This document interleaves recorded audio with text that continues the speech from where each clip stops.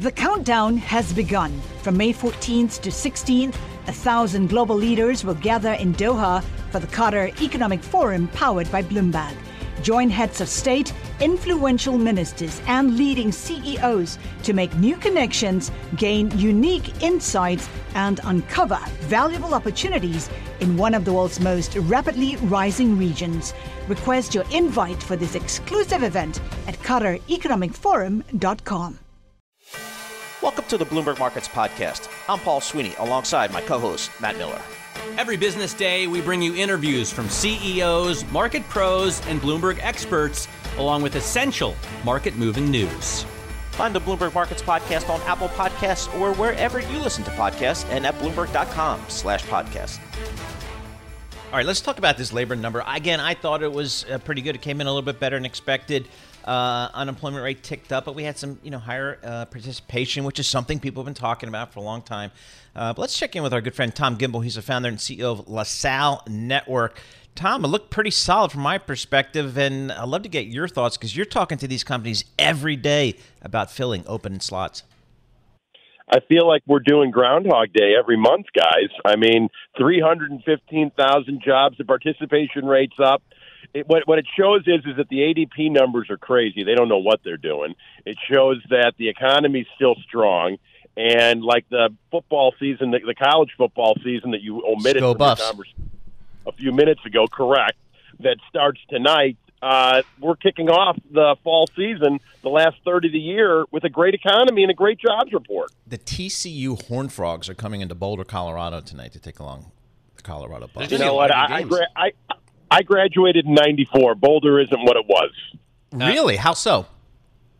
Well, I mean, I was saying from football. From the economy, yes. Boulder's unbelievable and expensive. Right. The football team I know. Can't get it never should have left the Big 12, but that's a whole other conversation. Yeah, I agree. So, but this isn't really helpful in terms of lowering inflation, though, Tom, is it? I mean, we did have a ton of job openings, but... we had a ton of job openings. We're adding a ton of jobs. Average hourly earnings are up more than 5%. Does that help bring down inflation? It's funny. You go out for dinner and things may be a little bit more expensive here and there. People want to say that we're in the mid-1970s again, and we're not. Now, there's a difference between this economy and every other that we've ever been in. And those differences are, A, it's truly a global world. Number two, we have a real supply chain shortage that we've never had in this country before. And number three, we're still feeling the after effects of a global pandemic. And people want to have A plus B equals C according to normal historical economics, and it's just not that way anymore. Tom, when you talk to your clients, your companies that are looking to fill jobs, kind of give us a sense of what their biggest challenges are. Do they just have to pay more? Do they have to be touchy-feely and have fun things in the office? What are some of the challenges that they really face in filling these openings? The number one challenge that every company's facing is they want to get their people in the office more than what they currently are, and they're afraid of turnover. And as long as unemployment is at record lows, even with a 0.2% uptick today, as long as it's at record lows, they're afraid to do what they think is best for the business. And the only way that it's going to turn is when unemployment really rises and you see it at 4.5%, 5%, 5.5%, which I don't see it happening in the near future, but that will eventually happen because everything runs in cycles, and then it'll go back and we'll go through a cycle again. That's how things work. Well, the Fed probably wants to see that as soon as possible. I know everyone's a macro tourist these days. I'm very guilty of that. But doesn't this just give the Fed ammunition to go 75 and 75? It does. And I got news for you. That's what it should be doing, and it should have done it last year. And we need that because if we ever get into an air quotes real recession, we're going to need that lever. We're not in a real people say, oh, they're going to kill the economy's doing great. What it shows is the economy's so strong, it can run when money isn't free. Isn't that the whole point? Yeah, well, that's a great point, actually. And that's something I haven't heard a lot of people saying lately. But you might as well build up a war chest. I know that's not the primary reason to raise rates, but if that's a secondary effect, I'll take it. Well, wait. What do you mean it's not the primary reason? The Fed started raising interest rates before there was inflation, and everybody said it should have happened last year when there wasn't inflation. The primary reason to have interest rates... No. Inflation was already... last year was the transitory debate, right? Last year was when housing prices started going insane. Last year was when you couldn't buy a car. Last year was when used cars cost 20% more than new cars. Because of supply chain issues, not because of inflation. Because you couldn't get a car. It was a supply and demand issue, not an inflationary issue. Tom, if I go down to Austin, Texas, can I get a job? Or in Florida? That's where everybody's flowing. Are there regional differences out there? Yeah, there's always regional differences, and I've said that on your show a million times, is that the problem is that we look at unemployment for the most part as a United States issue, and it's really it's very regionally driven. And the same with wages. Who cares what the wages are in New York City versus it's really what they are in Tulsa, Oklahoma?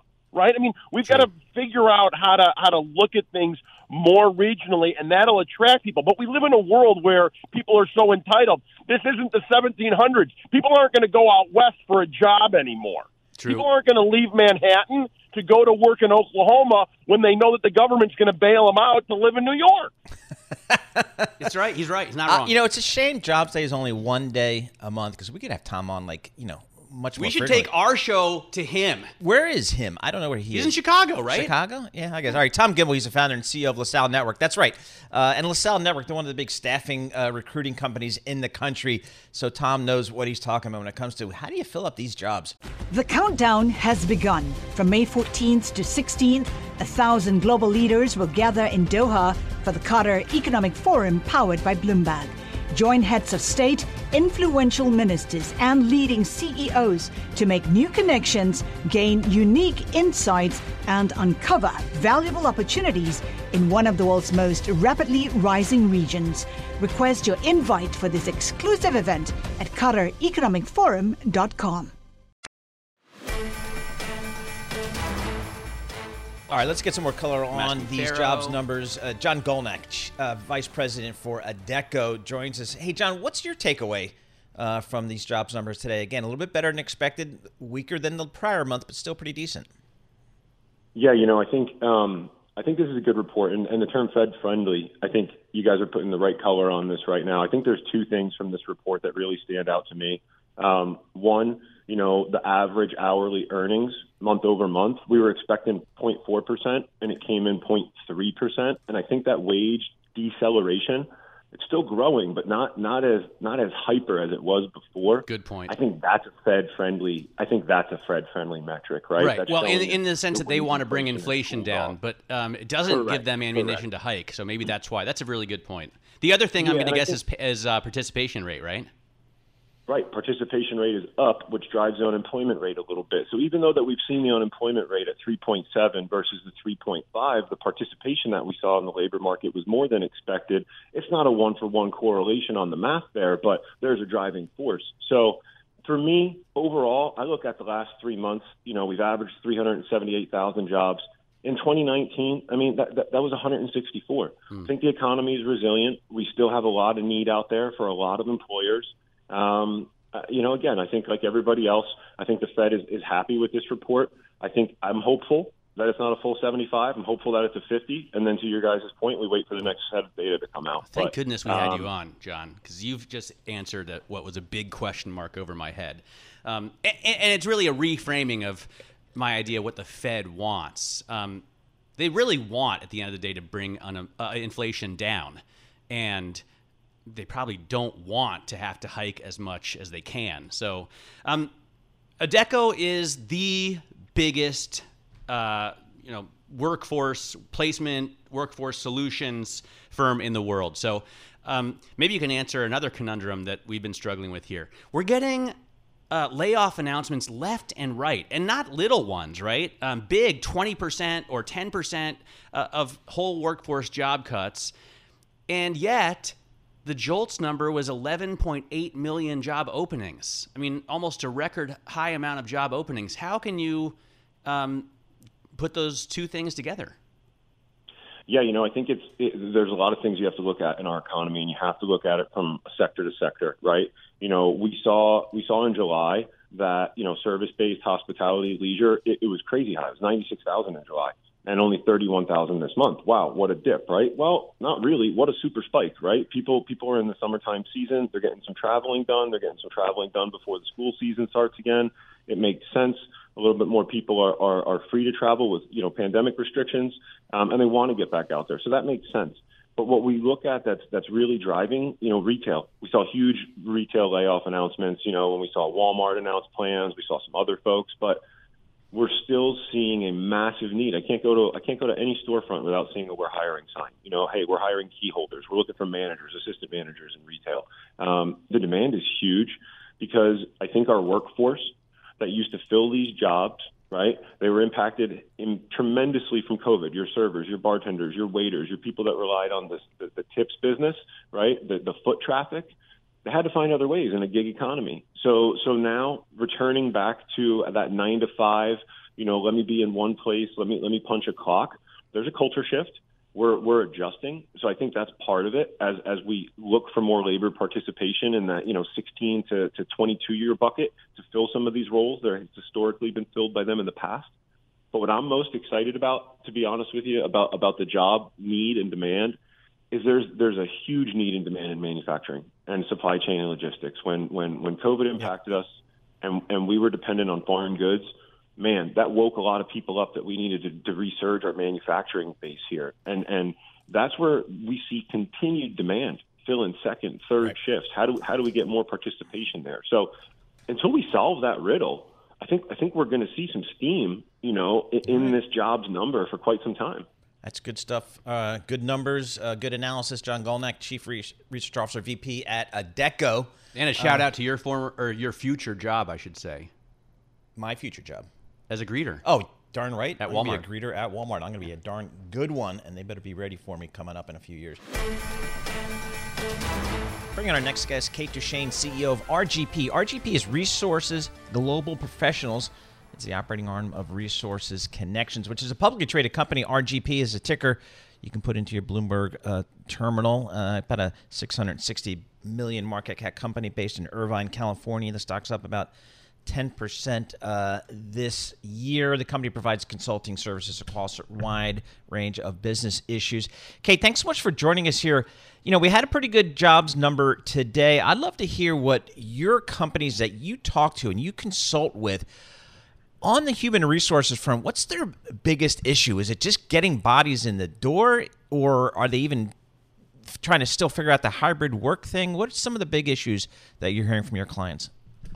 Yeah, thanks for having me. I'm certainly happy to be here. So it's a multitude of issues. I think certainly the war for talent is still tight.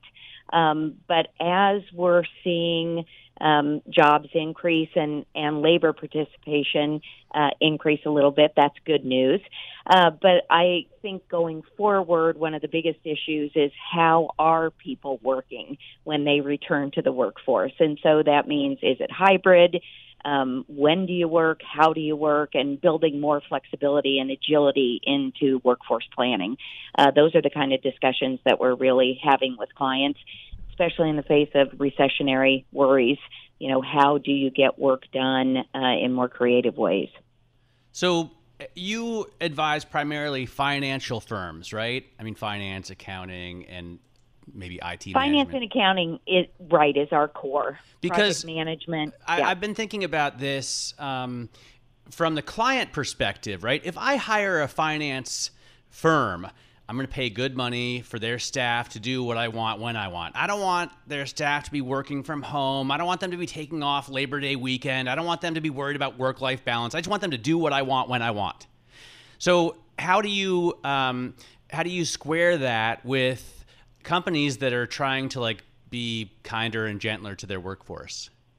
Well, I think we all have to recognize that the world of work has fundamentally changed post-pandemic, and talent is really in the driver's seat. So I understand the perspective that you just shared, but really the world is different. And I think that what creative companies and what companies that are really thriving understand is that there isn't a black and white answer here, that you have to find a middle ground that works both from a business perspective and from a talent perspective. And so there's a lot of creativity happening. There's a lot of work that's been delivered remotely, or we use a term borderless talent, meaning that we can better match in today's environment talent to the exact client need if a client is willing to be more creative about when, where, how that work gets done.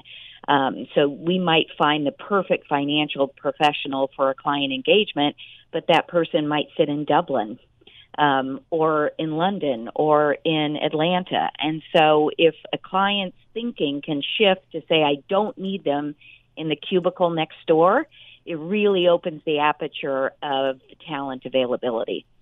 How do you think about, I mean, Kate, I'm a little bit old school. I kind of came up on Wall Street where you really did put in the hours, and then you built up that camaraderie and you built up your relationships. Right. And still today, at this later stage of my career, the relationships are absolutely the most valuable thing I take away from my career. And I think a lot of people generally agree with that. But that seems like it might get lost here in this new hybrid world or work from home world. How do you think about that? How do your companies think about that? Well, I think that the balance is important. And so, we go back to the word hybrid, but I think it's a little of both. There's certainly benefits to be found in collaboration learning. So what we're talking to clients about is spend those days in the office in really meaningful ways. Don't spend them on Zoom calls or on individually oriented work. When you're in the office, be together, have learning moments, have collaboration sessions. And when you're not in the office, that's when you do your heads down work, which we all have a lot of that as well. So you need to learn to work differently. And that, I think, will be the predominant path forward as we continue to recover in this economy. It's not all one way or the other. This is something that Paul and I talk about all the time because I'm convinced that a lot of that can actually be done in the metaverse or whatever we're calling this world right now. I could be wrong about that. But listen, I want to ask about your company. You have, at least from a stock perspective, trounced whatever benchmark index I want to put you up against. If I look over also any period, over the last year, over the last 2 years, over the last 5 years, you've beaten the S&P small cap index, the Russell 1000, 2000, 3000, the S&P 500. What are you doing right, you think, that investors appreciate? We're taking care of our people. I mean, we're really listening. We've become really a learning and a listening organization, and that's listening both to how companies need to get work done, especially around project orientation as they face transformation and disruption, and we're listening to people and how they want to be treated. I mean, our core workforce, Paul and Matt, are experienced, hired, diverse professionals who, they're in the middle probably or later stages of their career. So they already know their work, they know their subject matter and their expertise, and they want to be appreciated and work with more flexibility, transparency, choice, and control. And we're really giving the talent market what they want today. And that's really helped us thrive. How about the industry? I mean, do you think more financial leaders who are, Paul's age, are coming to you for help in this new world? They are, because what we see, 20 years ago, a large enterprise might have one transformation project going on at the same time, one or two. Fast forward to today, transformation is happening everywhere in large organizations. So your transformation agenda looks something like 20 to 25 concurrent projects. No organization is staffed up for that much change, and so you need a trusted partner to say, can you bring the expertise and the additional bandwidth I need? And that's really where we play. We partner with our clients to co-deliver on their transformation projects. And a lot of them are related to finance systems, transactions, regulatory change, et cetera. So we're a perfect adjunct to the business initiatives they're trying to accomplish. All right, Kate Duchesne, thank you so much for joining us. We appreciate getting your perspective on the workforce, on the hiring environment, on the work environment. Still a work in progress for a lot of companies. Kate Duchesne, CEO of RGP. I saw some news, Matt, over the last week or so. Goldman Sachs, Morgan Stanley, Jefferies, all talking tough. Yeah. About this time, we mean it. After Labor Day, we want you guys back in the office. But I have to agree with Kate that it's going to be a different work environment than it was pre-pandemic. Totally. So yes, they want you to come in probably 3, 4, 5 days a week, but not every single week. And they're willing to be more flexible than they were before. And they realize they can get a lot more done for cheaper than they could before. Yeah, we'll see how that plays out. But certainly that's kind of where it appears to be moving. Good jobs day today. The countdown has begun. From May 14th to 16th, 1,000 global leaders will gather in Doha for the Qatar Economic Forum powered by Bloomberg. Join heads of state, influential ministers, and leading CEOs to make new connections, gain unique insights, and uncover valuable opportunities in one of the world's most rapidly rising regions. Request your invite for this exclusive event at QatarEconomicForum.com. All right, we know our Federal Reserve is raising rates, but they're also engaging in something called quantitative tightening.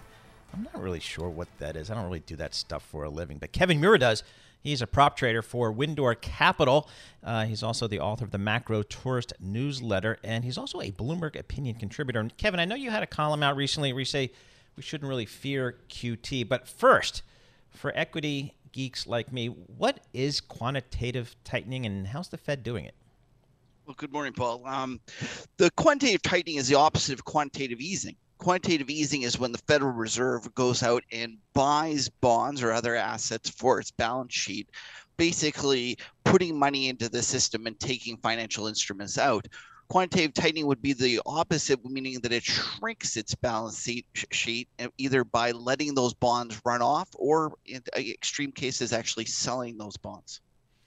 So should we be concerned that the Fed is talking about quantitative tightening, or just kind of what do we know about their policies, and what do you think about QT? Well, first of all, the Fed's doing a lot more than talking about quantitative tightening. They've actually scheduled it, and they've agreed that they're going to let the balance sheet run off by $47.5 billion per month, and they're increasing that to $95 billion starting in September. And this is what the market's a little concerned about, because that seems like a large number. And if we think about quantitative easing was the process of putting money out into the system and trying to make things better, and it has the kind of the intended consequence of easing financial conditions. If we think that quantitative tightening is the opposite, we should expect that to tighten financial conditions, i.e. send stocks down.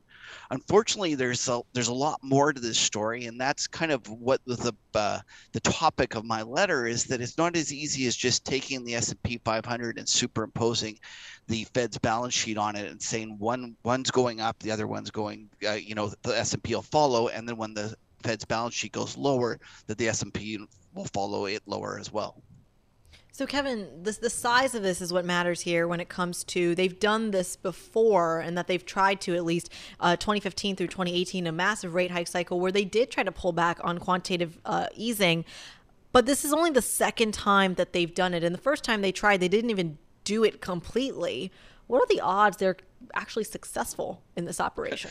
So, Krita, you're absolutely correct. In the post-GFC era, the Federal Reserve expanded their balance sheet from $1 trillion to roughly $4 trillion. And they went, or $4.5 trillion, and they tried to go in and put the economy on a policy where they would shrink that. And they only managed to get it back to 3.75 before they had to halt the quantitative tightening. And that was for a variety of different factors. And that is why the market is very concerned about this quantitative tightening that the Fed's going to embark on now. But I would contend that this is a much different situation than in 2015 when they tried to do quantitative tightening.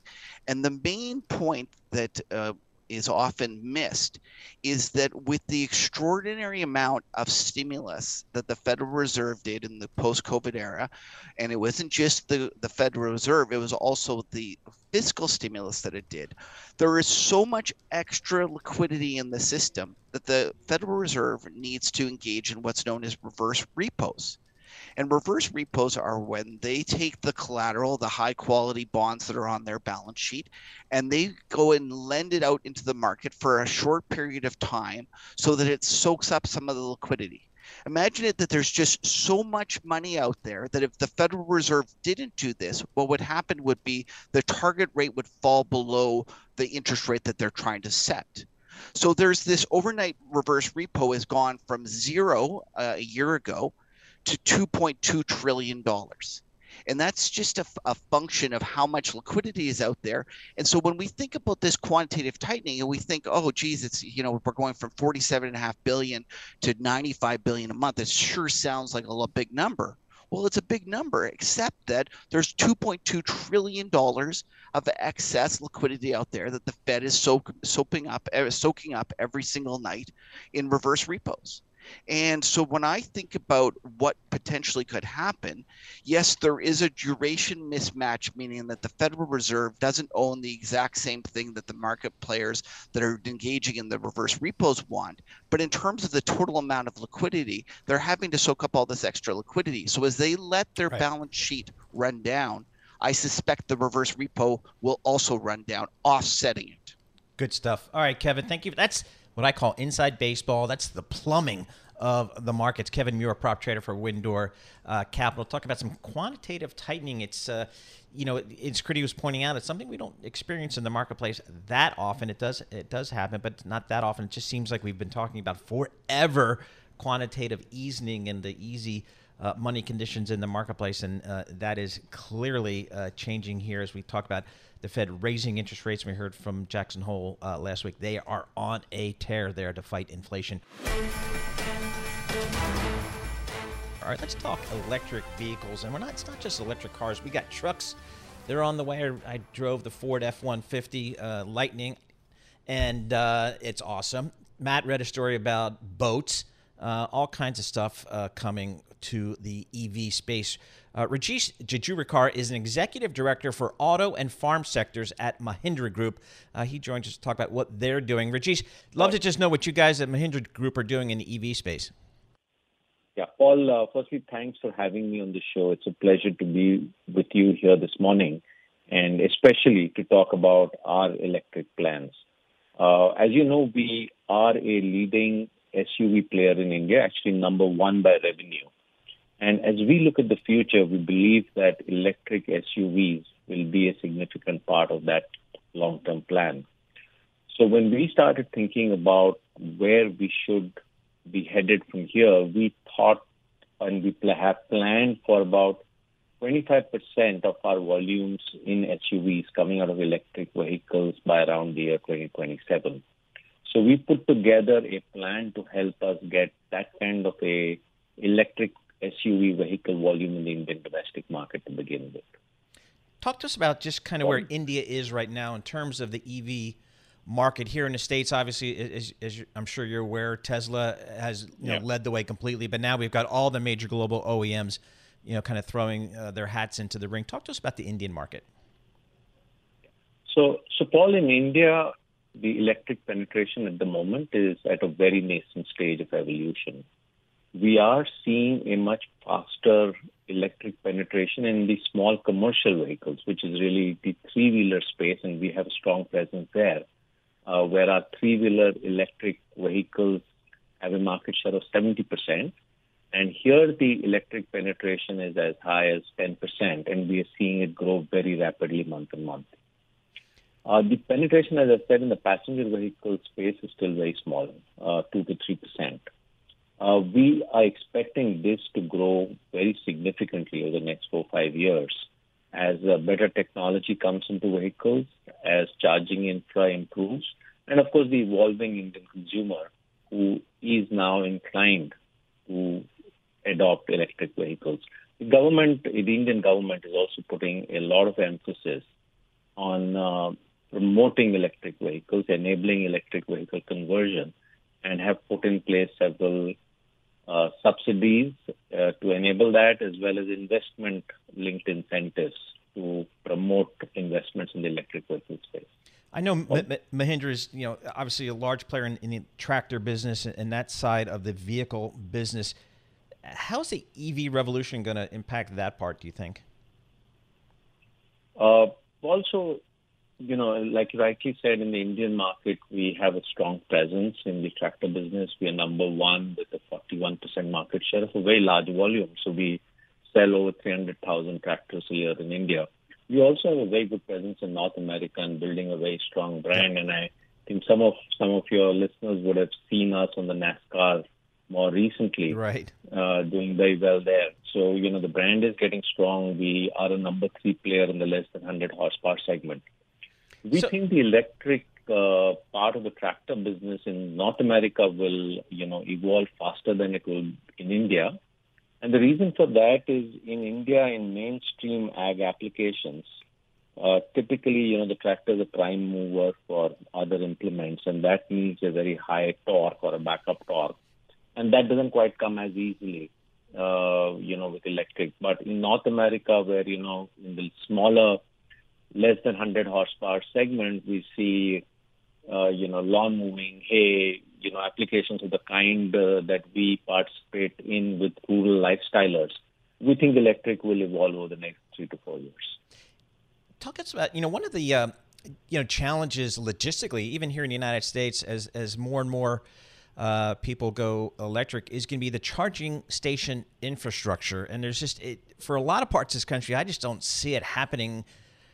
It's going to take a big undertaking. And I would think it would be by orders of magnitude even more difficult in India.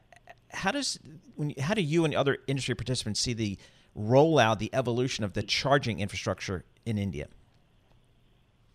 Yeah, so, the government is committed, Paul, to create a charging infra. And a lot of the fuel stations, there's a roadmap to convert them into energy stations as we go forward. A lot of startups are getting in the space as well.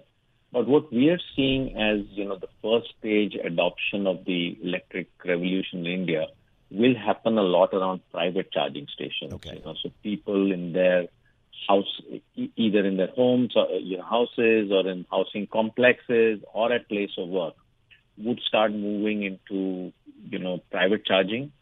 And to begin with, we think that in the personal segment, electric penetration will happen in those households who either have to just operate within a known operating circle, like example, doctors going to their hospitals for work, the nature of movement is predictable, or people with multi-cars, who are less worried about range anxiety and hence less worried about charging infra.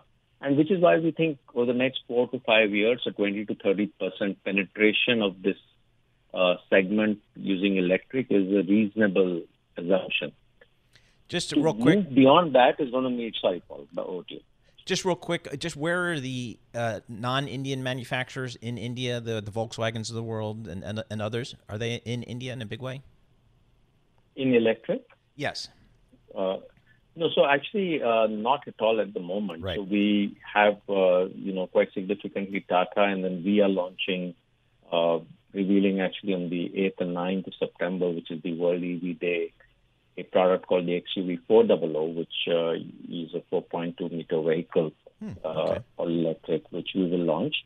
We interestingly do have a tie-up for our InGlow platform with Volkswagen, where we will be using the components from their MEB platform, more specifically the battery cells and the motors, as a part of the InGlow platform on which we'll be building 4 to 5 new SUVs. All right, great stuff. Rajesh Dejurikar, Executive Director, Auto and Farm Sectors for Mahindra Group out of India. They are going electric like everybody else, it seems. Coming up, Balance of Power. Joe Matthew sitting in for David Weston today. He'll drive the conversation forward.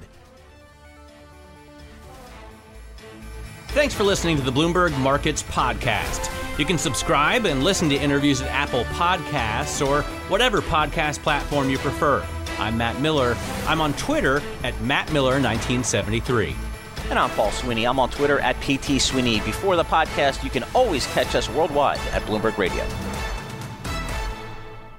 The countdown has begun. This May, 1,000 global leaders will gather in Doha for the Qatar Economic Forum powered by Bloomberg, held in conjunction with our official partners, the Qatar Ministry of Commerce and Industry and Media City Qatar, and premier sponsor QNB. Join heads of state, influential ministers, and leading CEOs to make new connections and gain unique insights. Learn more at QatarEconomicForum.com.